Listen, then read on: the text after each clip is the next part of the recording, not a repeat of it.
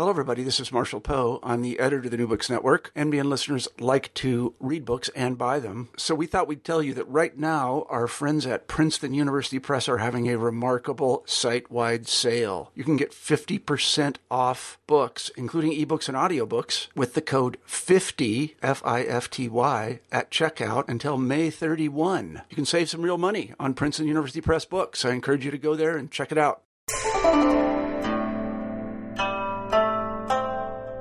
Hi, I'm Carla Nappi, and this is New Books in East Asian Studies. Welcome and thanks for joining us. I recently had the great pleasure of talking with Scott Cook about the Bamboo Texts of Guodian, a study and complete translation.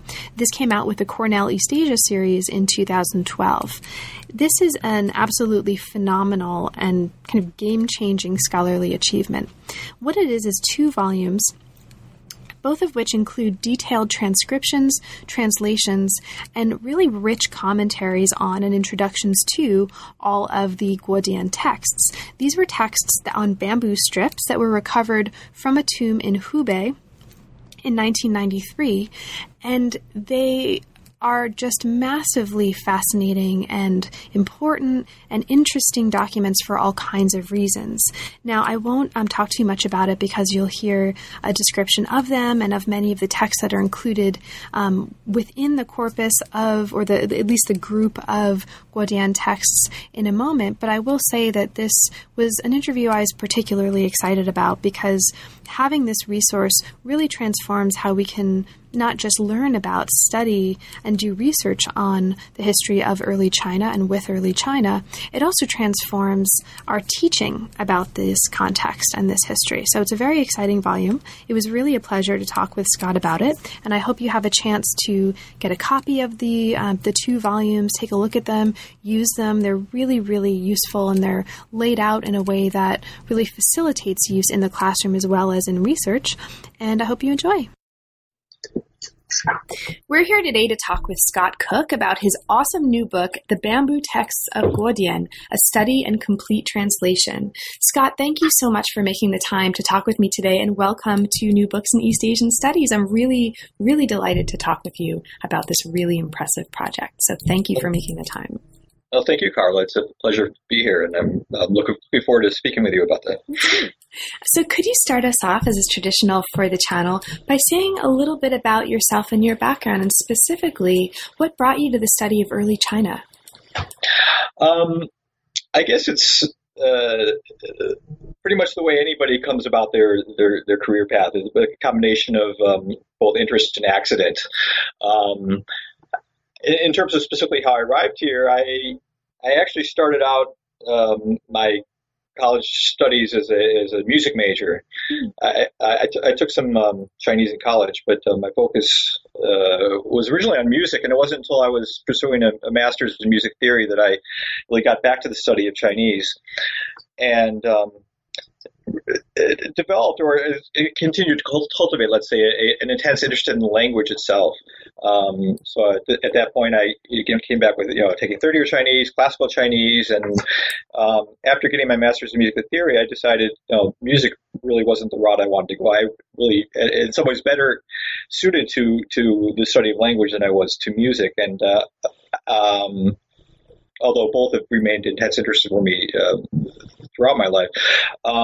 So I went to Taiwan for a year and studied intensively at the IUP program there, both modern language and classical, and came back to pursue a PhD in Chinese at that point. So it was kind of a circuitous route for me to get into the study of early China. But early China specifically, I really fell in love with the classical Chinese language.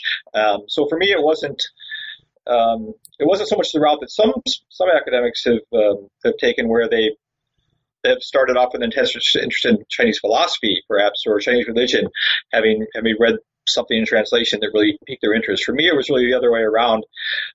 Interest in the language first, and through the language, getting interested in the text, and it's kind of snowballed from there. So that's really interesting, in part because I know, as somebody who's sort of spends a little bit of time dabbling in trying to learn musical instruments myself, just as a total neophyte, there are a lot of commonalities between studying language and studying music. Oh, yeah. Yeah, and music actually will come up, I hope later on in our conversation, because one of the texts explicitly talks about the importance of music to education and to human nature later on as we get into the text. Right. It's actually really interesting to hear. So the book that we're talking about today is one of these game-changing texts and game-changing resources in a field, and I say that without hyperbole and in complete honesty.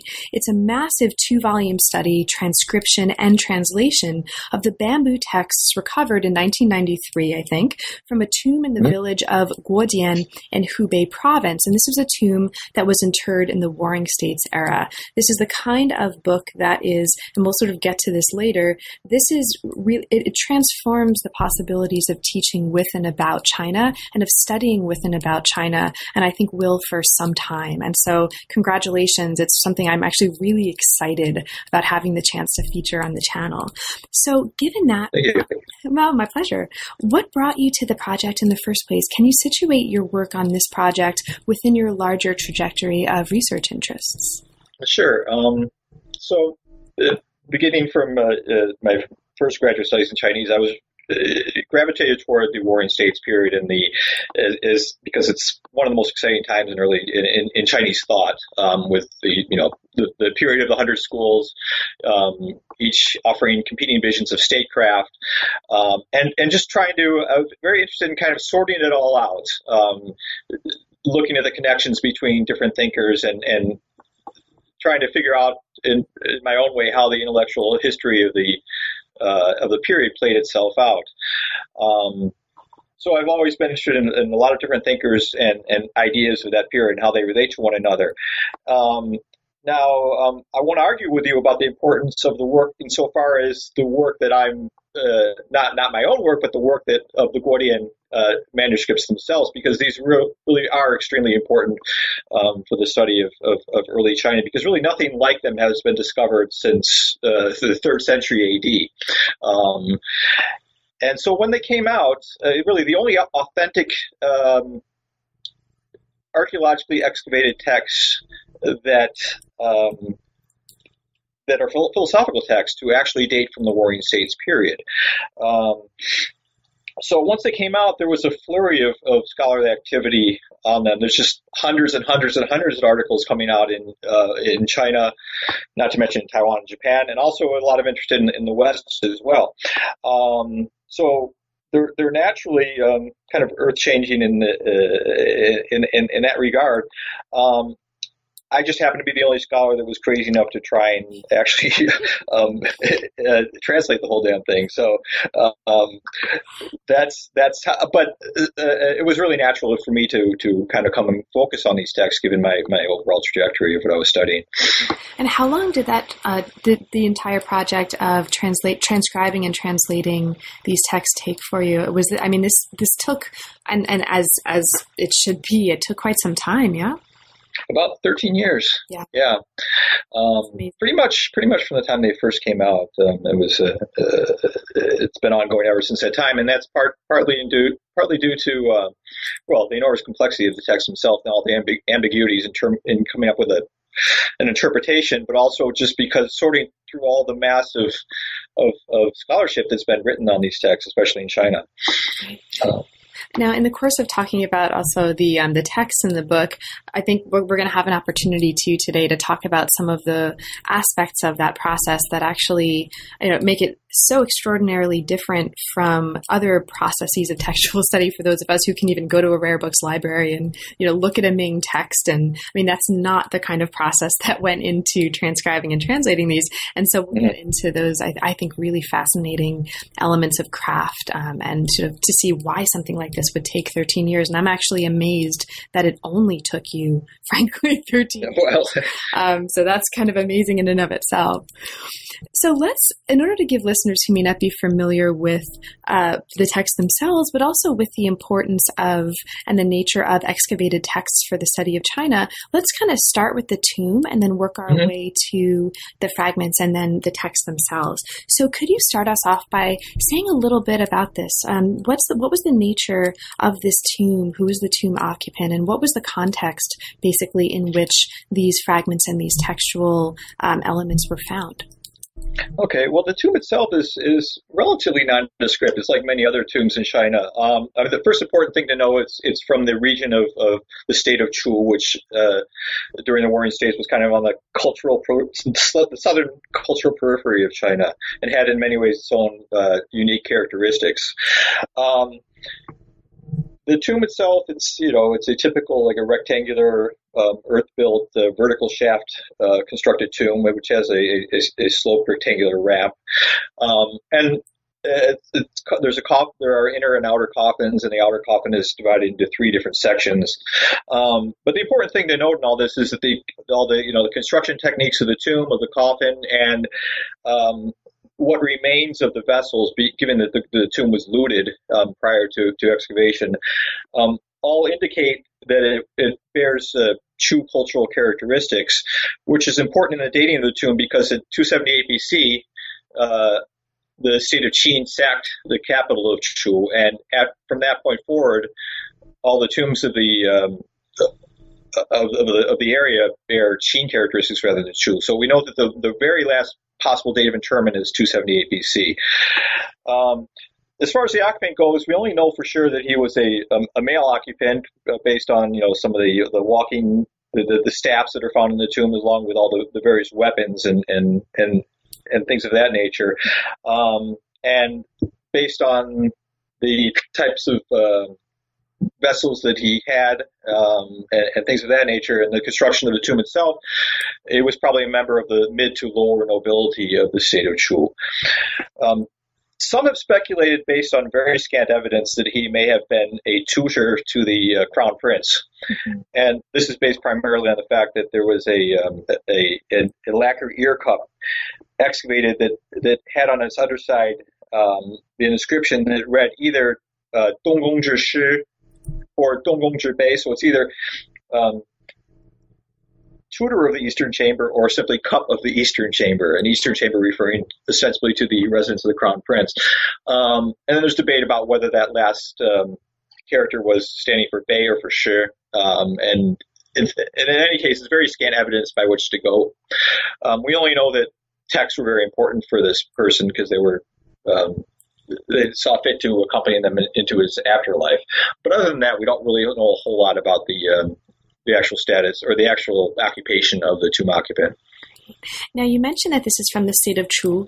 The texts actually were not written in standard Chinese characters, but rather they're written in Chu script. And this actually becomes a really important part of, at least from the perspective of this reader, right? The process of what it meant to work with and actually create a text, right, out of the fragments. So what's important for us and for listeners to know about the Chu script in order to appreciate the nature of the text and the work that you had and that was involved in your translation, transcription, and study of them? Okay, well, so the Chu script is one of a number of regional variants, right? It's what we refer to in the Warring States as the script of the 6 states, because each state had its own regional varying forms of the Chinese script, which wouldn't be standardized until the advent of Imperial China during the Qin and the Han. And so I guess the most important thing to know is that these scripts had their own orthographic conventions, which is to say, certain characters may be written without the semantic classifier that we would be accustomed to seeing based on later standardized orthography, or certain characters would be used, primarily out of phonetic considerations to represent words that we're not accustomed to seeing them represent. So a lot of words that were used purely as phonetic loans, or were used in ways that may have been somewhat standard to a Chu scribe, but that that it's difficult for us to recognize. But there's also an awful lot of arbitrariness in terms of what characters were chosen to represent a word, even within the same sentence.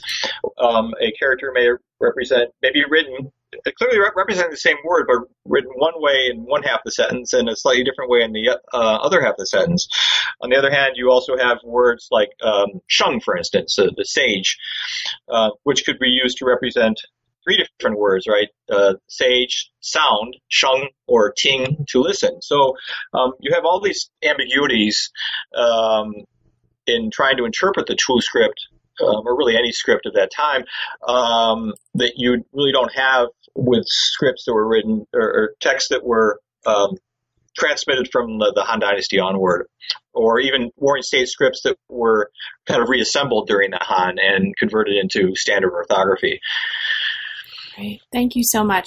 So this is just or not necessarily the first, but one of many, many aspects of interpretation, recombination, and different kinds of work that goes into that went into the final product of actually compiling a transcription and translation of these texts. And one of these important stages has to do with sorting and arranging the texts. Now, for listeners who aren't familiar with this kind of a set of documents and this kind of excavated text, this was not the case in which you had accessible to yourself and other scholars had accessible to them an obvious set of texts that each even hung together clearly as a coherent text, right? This wasn't a case in which open up the tomb, oh, look, there are 13, 14, 15 comfortably bound volumes there. Let's take them out and read them. And I mean, even deciding what constituted an individual text for these documents was its own kind of a challenge and was a really substantial amount of work. And you describe a lot of elements of that process and scholarship around that process in the volumes themselves in a way that's really fascinating. So let's talk about that a little bit. In particular and specifically, what were some of the most challenging and sort of important and notable aspects of sorting and arranging these texts as texts that were part of the process of working on this project? And what do listeners have to know from your perspective to appreciate that kind of work and the magnitude of that kind of work that went into the finished product that we have here today? Okay, sure. So first of all, when the texts were excavated, they were kind of like essentially. Okay, let's step back and say that the texts were originally bound, right? In terms of each scroll was bound by tying strings, but of course these strings had long since disintegrated, and so the text became all jumbled together and jumbled internally out of order as well. So at excavation, you essentially have this whole group of strips that are immersed in water and encased in mud and completely out of order. And so once the texts were cleaned and photographed and preserved, they had to be sorted out. And the first step was to sort them into individual texts. And this was done on the basis of some distinctive features of the strips. So for one, strip length. Another one is strip end shape. Some of them are flat, some of them are beveled. The number of tying notches and the distance between those tying notches. And then finally, the structural and the calligraphic features of the graphs themselves. And so most of this work, the editors of the initial volume that was published in 1998 had already sorted out, I think, more or less satisfactorily in terms of assigning the strips to each individual text. There may be one or two exceptions where strips were assigned incorrectly, but for the most part, the strips were able to be sorted into individual texts based on those different features. The biggest problem involves the internal ordering of the strips, because once you have these texts sorted out, each text has the strips of equivalent length and features internally. So you have to go entirely by context in determining what the order of the strips are, because these strips are not numbered in any way. And in the case of those one or two texts like the Laozi or the Zi, where you have received and or other excavated counterparts, you have a pretty good basis by which to put the strips back together in the proper order. But with these other texts where you have no means of comparison, you really have to rely on context alone and look at parallelisms, look where the text may or may not be going. So in the initial volume, the editors had done preliminary work on this, and they would have blocks of certain strips that they knew probably read together in this order, but then the next block would be separated physically to indicate that, well, we really don't know what the connection is between this block and the next. And so there remained a lot of work to be done on determining what the proper order of the strips might be. And so that's been something a lot of us have been involved with over many years, and it really is still ongoing. In terms of determining exactly what the proper order of the strips might be. I think most of the problems have been sorted out, but there's still, even to this day, now my translations have finally been published, but I think there's still more work to be done in this regard. Thank you so much. So once the, let's say, a scholar has come to a comfortable, or at least comfortable enough feeling of what the nature of each text is, or which texts hang together as texts, and the arranging and sorting has been done, or at least has been done to some degree of satisfaction, there remains the practice and the process of transcribing and then interpreting the graphs. So basically transcribing them as texts and then interpreting and reading and translating the texts. And this is what we have so wonderfully after the interpretations that you give us in the introduction of these two volumes. In these two volumes is a series of transcriptions of, translations of, and studies of each one of the texts in this collection. So to get us started in terms of looking at the texts, or some of the texts individually, first let's start with thinking about the processes involved in this project more generally. So in your experience going through all these texts and spending 13 years on this, were there any particularly gratifying and exciting and or particularly challenging aspects of the transcription and interpretation process for you as you worked through the volume? Or does anything immediately come to your mind? In terms of my own sort of discoveries and things of that nature, I think that what I was just talking about in terms of the strip order was kind of the most interesting aspect of it for me, in terms of sorting out the puzzles. I mentioned this early on at a conference in China that came to this study of the text, in the sense that I mentioned that when I was young, I used to enjoy playing with puzzles, and now I still do. But now instead of the game puzzles, it's puzzles involving the sorting of strips into a strip order and things like that. And I've kind of been known for that line ever since, because I think it struck a chord with a lot of the scholars there. They can see where I'm coming from with that. So coming to some certain discoveries that other scholars had not found was really exciting for me. And there's even the most recent one I came to involved an unusual case where in the text Zundai, Honor, Virtue, and Propriety, where the tops of where strips themselves had been incorrectly pieced together, but only given a single excavation number. And so everybody overlooked the possibility that the two strip halves may have been incorrectly pieced together, because if you look at the photographs, there really is a gap in between these. You can tell that the strips were broken. And finding that once you switch the top of a couple of strip halves, the text makes perfect sense. Those kinds of discoveries are really exciting for me. Let's actually, if you mind, before we move on, and we'll come back to this general question. Since you mentioned the Zundai, this is one of the texts that you mentioned later on in the two volumes. That's actually one of the most understudied texts in the whole corpus, right?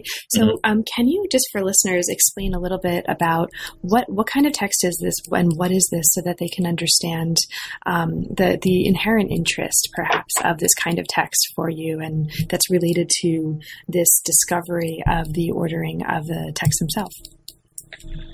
Okay, well, this particular text, in many ways, it's kind of a typical Confucian text, that it talks about the relationship between self-cultivation and the education of the populace, the role of the ruler, and the roles particularly of ritual and music in educating the populace and achieving an orderly and harmonious society.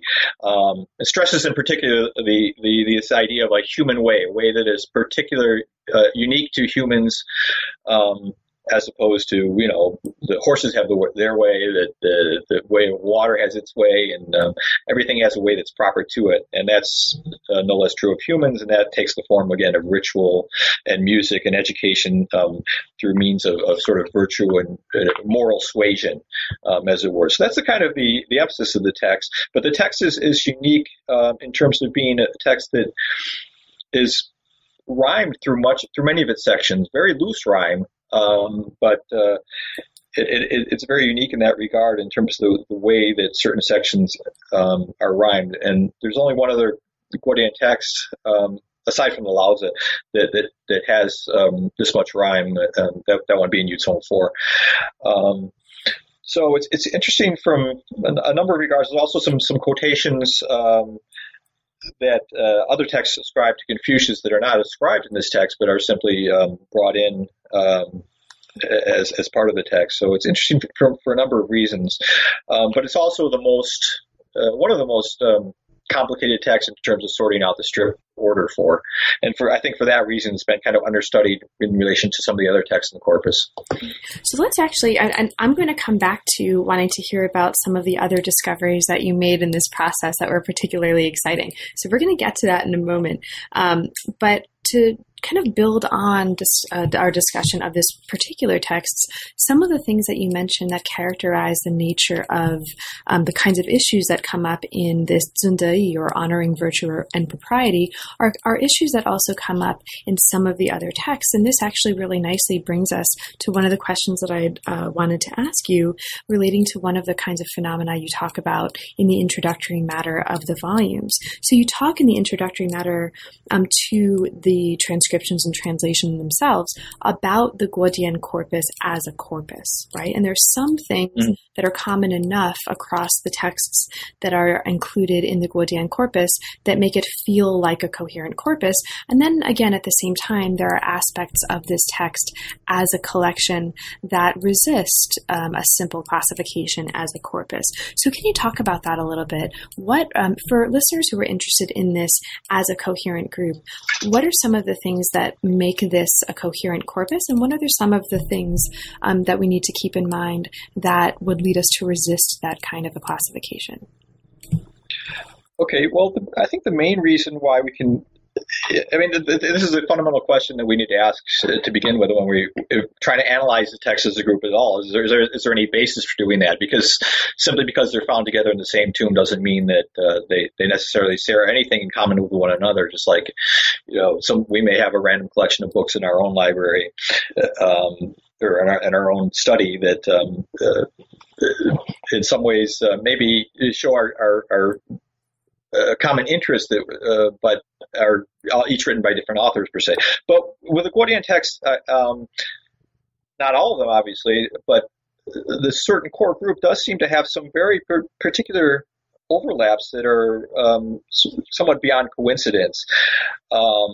And so I would say, in terms of certain shared language and specific phrases that you see between some of these texts, beyond core philosophical ideas that seem to be shared, but the specific phrases themselves are what really stands out to make us think that these texts may have shared a common origin in terms of their sort of intellectual lineage that produced them.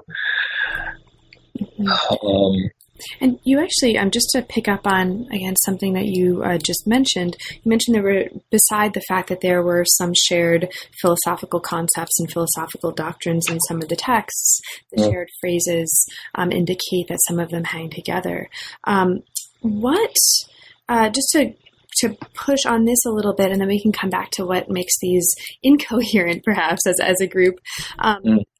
You mention in the introductory matter, or in this discussion of the importance of the text and the nature of the text early in the volume, that there are 4 of these shared philosophical doctrines in particular that we see fairly consistently throughout the text. So heaven and human endowment, paths to virtuous cultivation, education, moral suasion, and the role of tradition, and finally musical harmony and the symphony of virtues. Now, these kinds of shared philosophical concerns are also philosophical concerns that are shared with some of the other material that's not in the Guodian corpus that makes these texts relevant and important to a much wider scholarly field of early Chinese studies.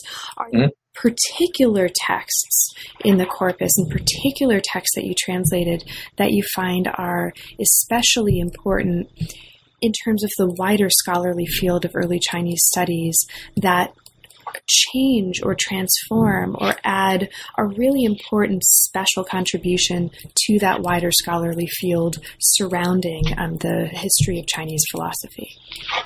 Sure. Yeah, I would say that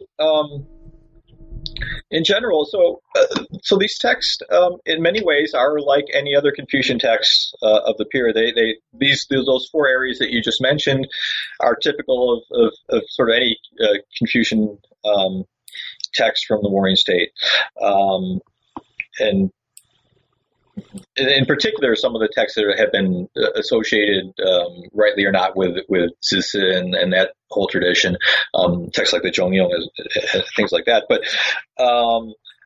what is interesting about these texts is that I think you can see how later debates are sort of incipient, or they're pointing towards later debates over things like human nature. What exactly is human nature? Is it good? Is it bad? The kind of the Mencius Xingzi debate that you'll see later on. But you can also see in these texts that is never addressed explicitly. You can see different ways texts like Xing Chu and Wu Xing, right? Xingzi Mingshu, the heaven derives via mandate, or Wu Xing, the 5 conducts, are pointing to that kind of problem in different ways, but never really get there. So it's these, from that aspect, they're useful to try and understand sort of the prehistory of that debate, because we really don't have reliable text from the period before Mencius came onto the scene. And it seems most likely that these texts did predate Mencius by a few years anyway. How far back, we don't really know. But there's also some texts that are more startling. Tang Yu Zhidao, the Way of Tang Yu, for example, and that this is a text that really extols the ideal of abdication. And we really don't see any other text in the received tradition that extol that idea. They were kind of lost to us in the tradition. And if you look at the way later Confucian texts would treat that concept, it's very much a negative or a problem to be explained away. Why is it that Yao ceded the empire to Shun? Did he really do that? Is that a model that we're supposed to follow in the current age? And you see Mencius trying to tiptoe around that problem. Xingzi very vehemently going against that idea of abdication. And so this gives us a text that we really don't see anything reflected in the received tradition, and gives us a whole new set of problems to think about and try and understand the historical context for. Now, you just mentioned this text, the Xingzi Mingchu, the human nature comes via mandate text, being particularly interesting. And you write in the book about the fact that this text has already attracted a great deal of attention. And I'd actually love to hear a little bit more about your thoughts on it, specifically because you did mention earlier on in our conversation that you came to Chinese studies initially out of an interest in music, right? And this is one of the texts that speaks particularly to the prominence of the role of music and the importance of the role of music in human education. So could you talk about that a little bit for us? Yeah, sure. It's so music is important in early Confucian thought for a number of reasons. there's a number of different aspects to that idea, right? So this notion of yue, which is also the same term as le, happiness, kind of a combination of both the sense of music and happiness, is often used as a metaphor in early Confucian thought as this representative of the highest state of attainment that one might aspire to. And you see that reflected in the Analects of Confucius. You see that reflected in a text like Wu Xing, where, someone who hears of the way and finds happiness in it or musicality in it is one who is fond of virtuosity. It's kind of the conclusion of the text. This idea that once one has fully embodied virtue within himself, and is able to express that spontaneously in everything that the person does, is one who has attained this ultimate state that is very much like a state of musical cultivation. And having performed instruments yourself, you probably have a good sense of how, when you master a piece of music, how that kind of feeling of a spontaneously flowing performance it could represent that kind of ultimate state of attainment. And for Confucian thinkers, is very much this idea of ultimate virtuous attainment, representing a similar state. So I guess the second sense of music, as it appears in these texts or in Confucian thought more generally, is that the fact that music is thought to have stemmed from our affections authentically. When we create music, we're really reaching deep down within. It also has this miraculous ability to turn around and incite the hearts and minds of others directly and immediately. And so from that standpoint, it was viewed along with ritual as a sort of complementary aspect to ritual, as the sort of the supreme tools of education for educating the populace and bringing them into a state of order and uniformity, and not uniformity, it's order and harmony. And so Xingzi Mingqiu has statements like, music has for long occupied the rhythm of our affections. Its return to goodness and recollections of beginning is conscientious, and its bringing forth of affections and the stillment of propriety moves in accord with human nature. And this is how it brings order to virtue. And statements like this, talking about how music really has this very direct and immediate impact on us in ways that you would see precede what you would find in the streams of some very similar ideas about why music is the supreme educational tool. And finally, I think this idea that music in itself is achieved by means of a harmonious balance of disparate constituent parts, right? You have this combination of different instruments, of different timbres, different tones, all operating in harmonious tandem with each other, in accord with a unifying rhythm. And this is the way that society should work. There are different roles to be played by each member, but they are all to work together in a harmonious unity. And yeah, these ideas are expressed in both Xingzi Mingqiu and Wu Xing, and they in ways that both echo and precede further debates on this in the Warring States. Great, thank you. And just along these lines, just because I'm curious, since music is not just a focus of this particular text, but you do mention that it comes up elsewhere in the corpus, and since you've already mentioned your interest early on in music and music studies, do you still play any instruments? I do. What do you play? I play guitar. And we actually have a band that I've we sort of assembled post tenure, and that's one of the things that I like to do outside of scholarship. We have a band called the Funk Upstairs, so I'll give a shout out to them. Hi, John, Wes, and Eric. So yeah, I still do that. So it's an important part of my life, and for the reasons that the Gaudian text mentioned.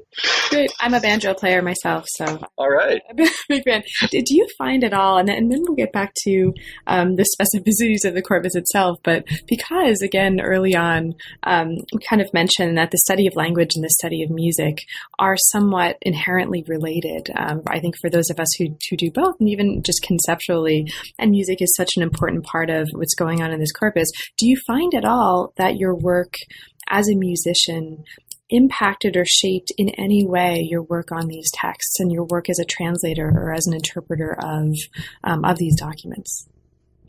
Well, I think so. I think, for one, I guess my interpretation of how the role music plays in these texts, for one, my understanding of what how music works and how it's put together and all that directly in that way, but also in a lot of intangible ways that are very hard for me to describe. Just the way that I've go about analyzing a piece of music, whether it's a classical piece of music or doing a jazz transcription, and trying to figure out what's going on there, shapes, I think, the way I go about the process of understanding these texts, but in a way that's very intangible and hard for me to describe. But I think it shapes my whole analytic way of thinking about things. Mm-hmm. Great. That's totally fascinating to me. Thank you for sharing that. Yeah. So we've talked a little bit about some of the texts in particular, and we've talked about some of the things that link the texts together as a kind of coherent body, or at least as arguably having some kind of coherence. Aside from the fact that, the fact that they were all, as you mentioned, in the same tomb doesn't necessarily make them hang together as any kind of a coherent unit. Are there other elements of the Gaudian texts as a group of texts that actively work against or considering them to be part of some kind of coherent group or coherent corpus? Is there anything that undermines basically the sense of coherence that we should bring to understanding these as a group? Oh, sure, yeah. I mean, and I would not say that all the texts should be considered as part of the same group.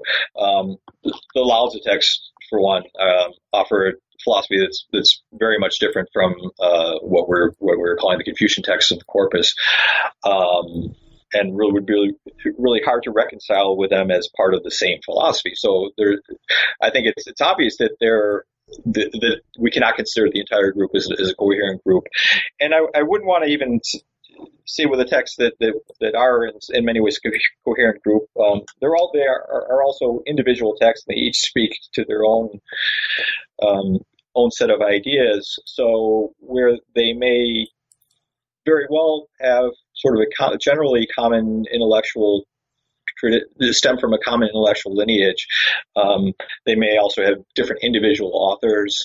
So I don't want to stress too much the commonality, but the commonality is definitely worth noting. And there are certain uncanny degrees of overlap with very idiosyncratic language that makes us have to speak to them to some degree in terms of the commonality. But the differences are equally worth emphasizing. Now, you just mentioned the Laozi texts. These are the first texts that actually are featured in the series of translations and just transcriptions, and you include Laozi A, B, and C. You mentioned here that this is an extraordinarily important aspect of the Gaudian corpus. So can you talk about the importance of the Laozi text specifically for a little bit? Right. Well, so they're important because they're the only Warring States period Laozi text that we have, but it's also very problematic in terms of what exactly are they, because and we have three different texts together constitute about 40% of the received Laozi or Dao De Jing, and so the question is, what do we have here? Are these sort of materials that were kind of floating around and would later be combined together along with other materials to form the Dao De Jing as we now know it, which that's a theory that some scholars ascribe to, or is it more in the nature of, are these selections from a more or less intact, or perhaps let's say partially, or a precursor to the Laozi that we now have? Are these selections therefrom? which is it's the model that I would lean toward primarily because it would be an amazing coincidence that all of the sections from all of the passages from these three texts would happen to make their way into the received Lao Tzu is too much of a coincidence for me to accept. Now, of course, you could say that, well, the Tai Sheng Shui materials were originally most likely bundled together with the materials, the passages in Lao Tzu Si. And you could say, well, look, see, these are not part of the Lao Tzu, and that undermines my argument. But the fact that, well, for one, those materials are concentrated within Lao Tzu Si, and they're structurally very different from the passages that we find in Lao Tzu Si, that there's a lot of argument to saying that the Tai Sheng Shui materials can be grouped together as their own, as a separate text of sorts. But in any case, everything from Lao Tzu A and Lao Tzu B is found in the received Tao Te Ching. So I'm more inclined to the model. Again, it's a question that we can't really resolve at this point, but I'm more inclined to the model that these are selections taken from a larger work that more resembles what we find in the received Lao Tzu, and taken for some particular purpose that we don't really know, and reassembled into these three different texts along with the Tai Sheng Shui materials. Now, the Tai Sheng Shui materials, this is actually the text that comes right after in your transcription and translation, the Lao Tzu texts. And do you want to speak a little bit to that text? Because it's actually super fascinating from the perspective of the history of cosmology and the history of water. Mm-hmm. Mm-hmm. Yeah, so the Tai Sheng Shui, the great unity gives birth to water. It's a text that, again, it's bundled together with the passages of Lao Tzu Si. And it's a text that seems to be divided into two halves, or can be divided fairly easily into two halves. The first of which presents this cosmology, starting out with the idea that Tai, or the great unity, gives birth to water, which in turn gives birth to, I forget the exact order, but yin and yang, the four seasons, et cetera, et cetera. It goes on through this process of generation. So you get to the four seasons, and the four seasons circulate, and they're kind of the year is produced, and the cycle goes onward, and water is in a sense also stored in and mobilized in the four seasons. So it's a unique cosmology from the standpoint of the role that water plays in it. We really don't find anything quite like it in the received tradition. Yeah. And so we've talked a little bit about a number of the different individual texts, and we can get back to some of them in a bit, depending on the time we have. But I want to, for a moment, and thank you for explaining a little bit about the Great Unity Gives Birth to Water text, because I think this is, just kind of incidentally as a verbal footnote, this is one of many, many, many examples in this collection of texts that are potentially of really wide and deep interest, even to scholars who, in fact, may not primarily work on China, but are interested in the histories of cosmology, histories of water, histories of other elements that, elements, no pun intended, right? That a lot of these texts actually engage. And the fact that you've given us here a translation into English makes them accessible in a completely new way for scholars who may not have a facility with Chinese. But you do have quite a facility with Chinese, and you've talked about at least one of the cases in which you discovered something about the text when we were talking about this. I think the Zundayi text, the text honoring virtue and propriety, that was particularly exciting.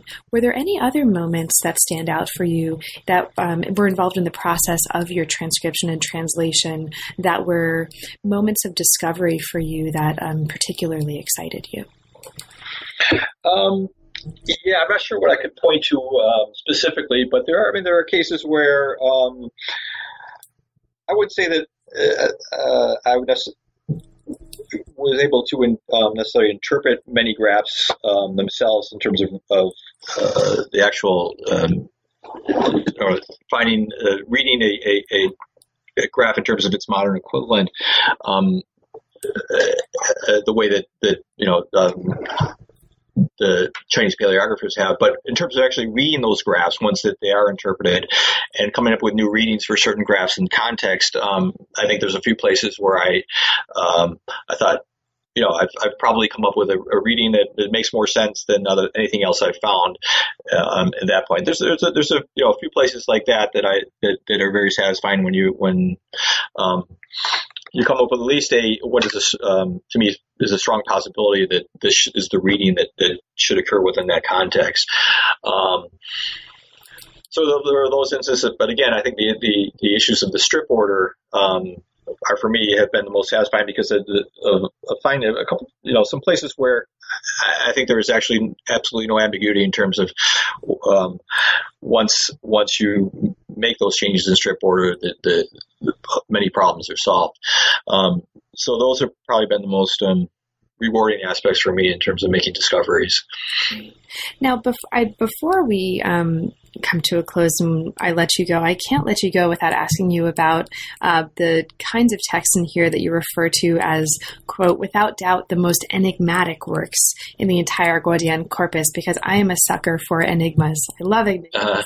And this is a really, really fascinating part of these two volumes. And I'm talking specifically about the Yuzhong text, the Thicket of Sayings text. And for listeners who haven't yet had a chance to see the volumes, you include 4 different Thicket of Sayings texts in here, 1, 2, 3, 4. The fourth one, you have briefly indicated before, is notable because it was rhymed. It was one of the rhymed texts in the corpus.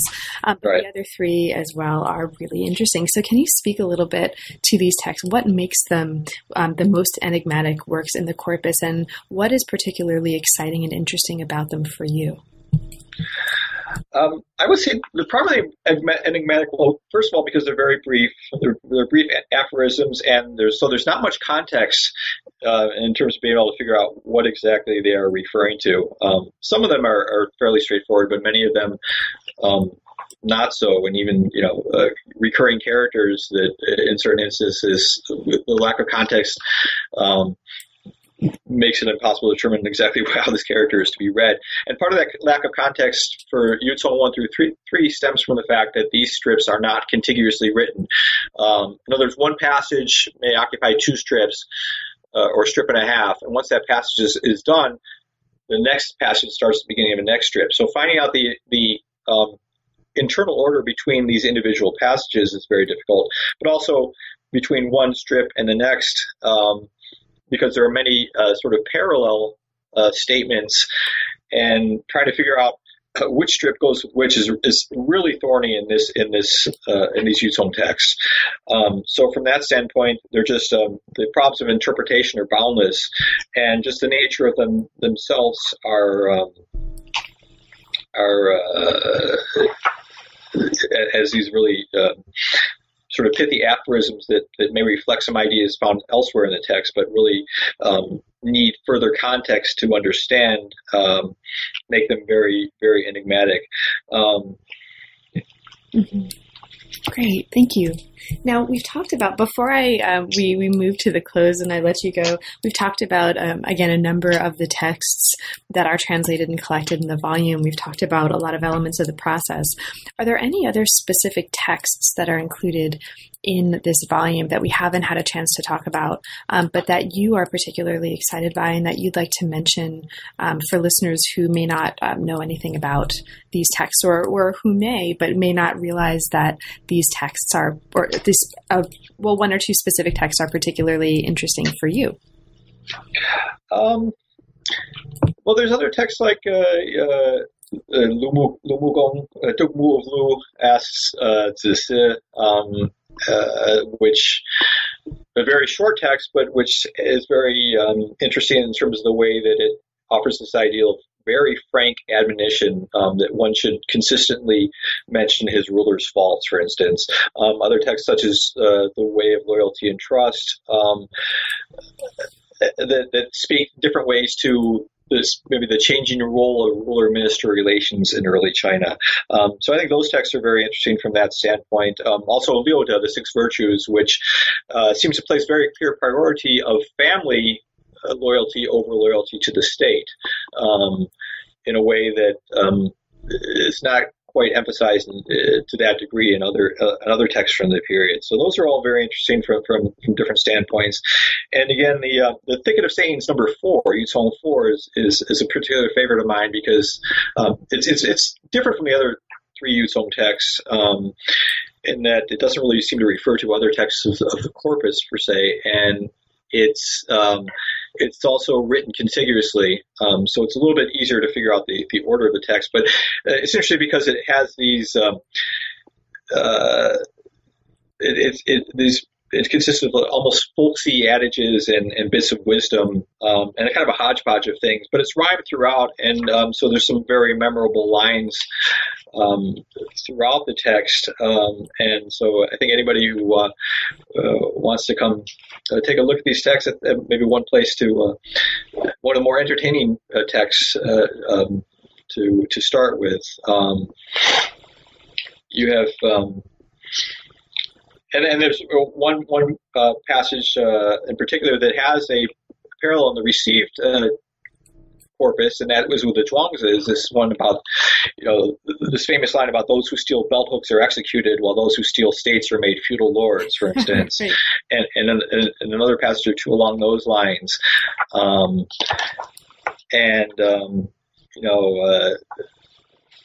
Other bits of wisdom like, if a mountain has no foothills, it will collapse. If a city wall has no thatch, it will collapse. If a scholar errant has no friends, he will not pass, and things like that. So very interesting bits of wisdom found throughout that text as well. So it altogether, you really have a whole variety of things in the Guodian text. Again, you have this core of text, Confucian text that seem to adhere together in certain ways, in interesting ways, but you also have these other variety of texts that present a somewhat different picture. So I think the Guodian texts are very rich from that standpoint, and will continue to occupy scholars' attention for years to come. And that's really the goal of this study, is to make that more accessible to other scholars, and who might not be able to wade through this vast amount of materials that's out there, and try and make it more manageable for people to actually utilize these texts and try and see how they might fit into the intellectual historical picture of earlier China, or in philosophy more generally. Great. And there's also, it's not just for scholars too, right? It's also for teachers. So there's a whole, I'll mention for listeners, after this collection of detailed transcriptions and translations and very amply footnoted translations of these texts, there's also a section at the end of the second volume that's a running translation of the text, which makes it actually really fluid and really wonderfully accessible to assign to undergraduate students as well in an undergraduate classroom. And so I think that's another really fabulous aspect of the volumes. Yeah, we wanted to make sure that running translation was in there, so that precisely for that reason, that undergraduates or other interested parties could use that without all the scholarly apparatus, and then may have something that they could, a section of the text that they could utilize without having to purchase the entire work. So Scott, I've taken up a lot of your time, but I'm happy to have done so in this case, because it's such an extraordinary accomplishment, and it's such an extraordinarily important resource. And as we've talked about, not just for scholars, but certainly for scholars, but also for teachers and for just interested readers. And so I'm really delighted that we've had the chance to talk about this. Now, of course, we talked about various aspects of the volumes, but there's a ton of material in here that we didn't have a chance to get to. Is there anything in particular about the volumes, about the process, about the work itself that we didn't have a chance to talk about, but that you'd like to mention for listeners, and perhaps in particular for listeners who haven't yet had a chance to consult the text? Well, the only thing I would add is that, again, this not all the problems have been solved. These nor will they ever all be solved. There's this process of as more texts are being discovered, more manuscripts are being unearthed, I'm sure some of these interpretations will change. So I want to stress that aspect that while I think the work represents the state of knowledge of these texts as we have, and presents a pretty coherent picture of these texts, there are still a number of problems that have to be worked out, and I think our understanding of these texts will continue to evolve. But in the meantime, I hope that the people that are interested may read through the book and or those parts of the book that interest them, and I'm looking forward to getting more feedback on it in the future. So now that the volumes are out, and again, congratulations on the volumes, what's next for you? Are there any projects right now that are currently inspiring you? Well, the first thing was to take a break, which. But I continue to work on excavated texts, the materials from the Shanghai Museum and from the Tsinghua collection. These and I won't get into what those are, but other than to say that those are texts from the same region that have been subsequently discovered but are not archaeologically excavated. They were robbed from tombs and later sold. So in many ways, they're not as valuable as the Guodian text from that standpoint, and but still very rich in what they have to offer. So I'm continuing to work on the excavated text, but I also have a project on that I started for a while and have continuing now and then as time permits, is this study of alcohol in early China, drinking in early China, which is I think an interesting topic that may in some ways parallel the work I've done on music in early China before. So that's an interesting topic for me, and I'm going to continue to work on that as time permits. Fabulous. And so when that's out, I will be in your email inbox again and asking you to talk about that, because that sounds like another really, really great project. All right. Looking forward to it. Thanks so much, Scott. It's really been a pleasure. And I'm really delighted, again, that you have made the time to talk. So thank you. Well, thanks, Carl. The pleasure's all mine. You've been listening to New Books in East Asian Studies. Thanks very much for joining us, and we'll look forward to seeing you next time.